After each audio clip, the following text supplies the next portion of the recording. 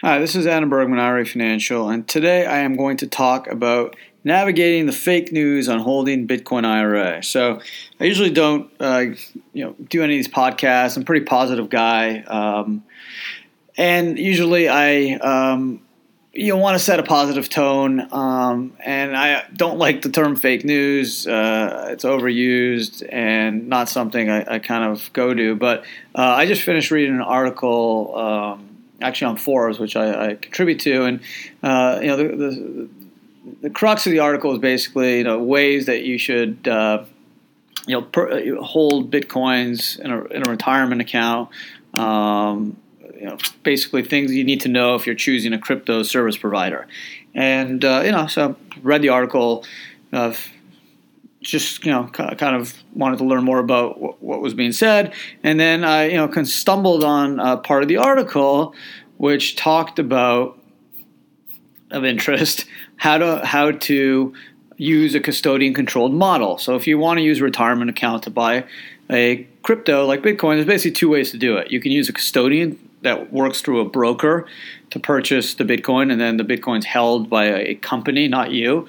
The private keys are held by a company that you have no control over. And then the LLC model, which, again, I think that's just the best of both scenarios because you have control over the private key as the IRA holder. And again, I've been investing in crypto for many years. That's pretty much the main point of cryptocurrency is decentralization and control, where you're basically taking full control over the asset and bypassing third parties like banks and financial institutions where you have control over the crypto. I mean, that's the main point of this, that and security and obviously confidentiality. So when I read that it's more in a more secure scenario, the company retains ownership of the customer's key and securities, that was something I just almost choked on. I could not believe I just read those words and it actually got published. It reduces the likelihood that investments be lost or stolen when someone else holds your private key.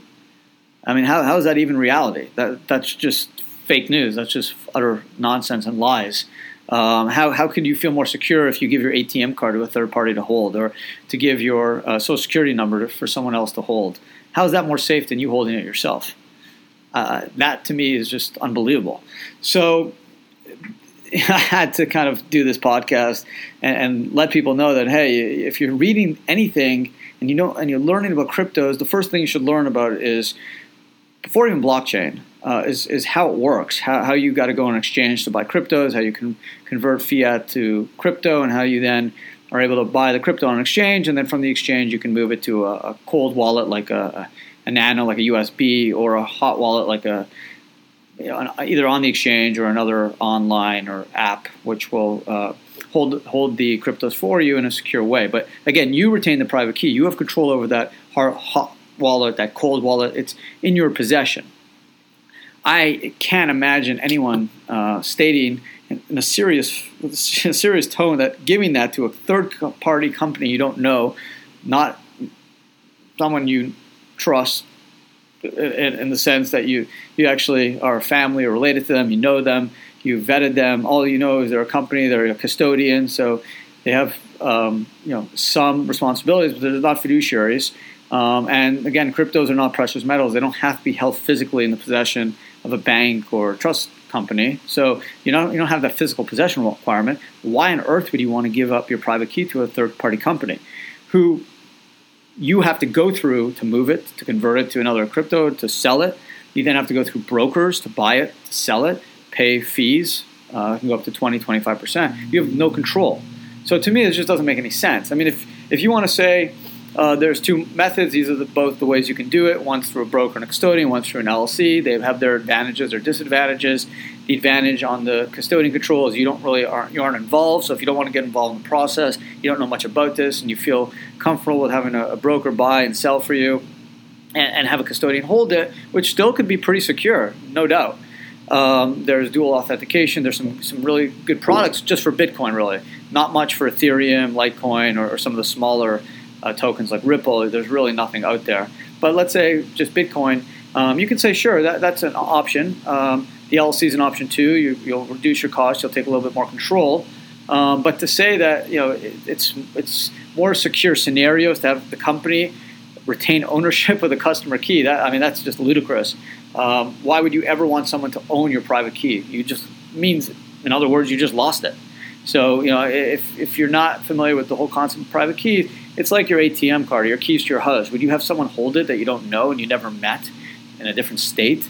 That's not governed by FINRA or the SEC. That's just governed by a division of banking in a state that you're not in, for example, or you can't touch. These are digital assets. These are ones and zeros and X's. These aren't gold or silver or liens or deeds or notes.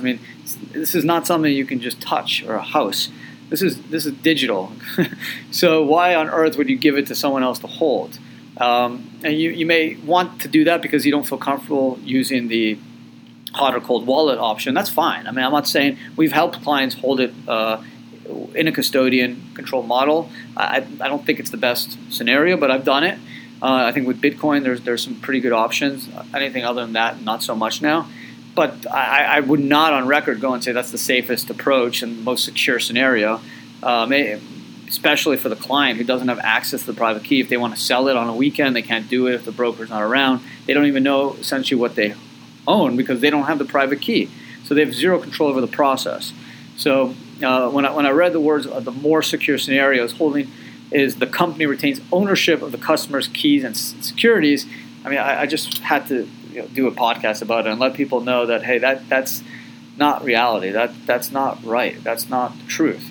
That's an option, and some people may think that's a better option, but I don't know many people say that's a more secure option than you actually holding it yourself, where you have total control over it, whether it's online or whether it's in a hard USB type nano.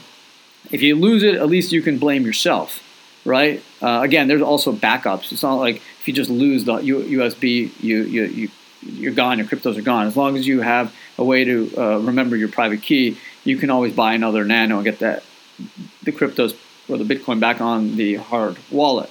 But to say, no, it's not safe for me to hold my car keys or my ATM, it's better to have some company hold my ATM card, that's a more secure way of doing it, I don't buy it. And again, ATMs, private keys, car keys, house keys, same idea. It's who controls the actual asset.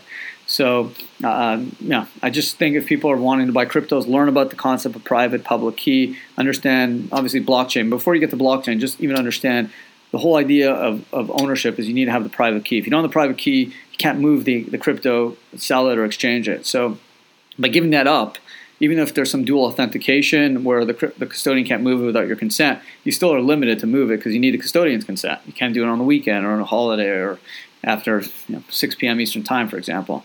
But in most cases, other than Bitcoin, you have no control over the crypto because the co-ownership type wallets aren't exactly where they need to be. And in fact, I've worked with some custodians in this manner where the client has no control. It's not even dual authentication. The client needs to call the custodian to move it, and the custodian moves it without the client's interaction or knowledge. And the client has zero control over this process. So to say that's the safest approach is mind-boggling. Anyways, if you have comments about this, I'm all about security. I don't care if you use a custodian, an LLC. I really don't care how you do it. What I care about is understanding what you're doing, being secure.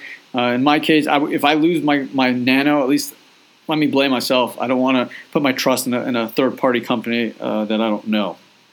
So that's my attitude. And for someone to say it's safer, more secure for some company to hold my private key is just ludicrous. It's mind-boggling, and I'm just shocked that something like that gets published because that just goes against the whole principles of cryptocurrency. Adam Bergman, IRA Financial. Hope you found the podcast helpful. You can follow us at IRAFG or Instagram, Facebook, LinkedIn. And until next time, thanks for listening.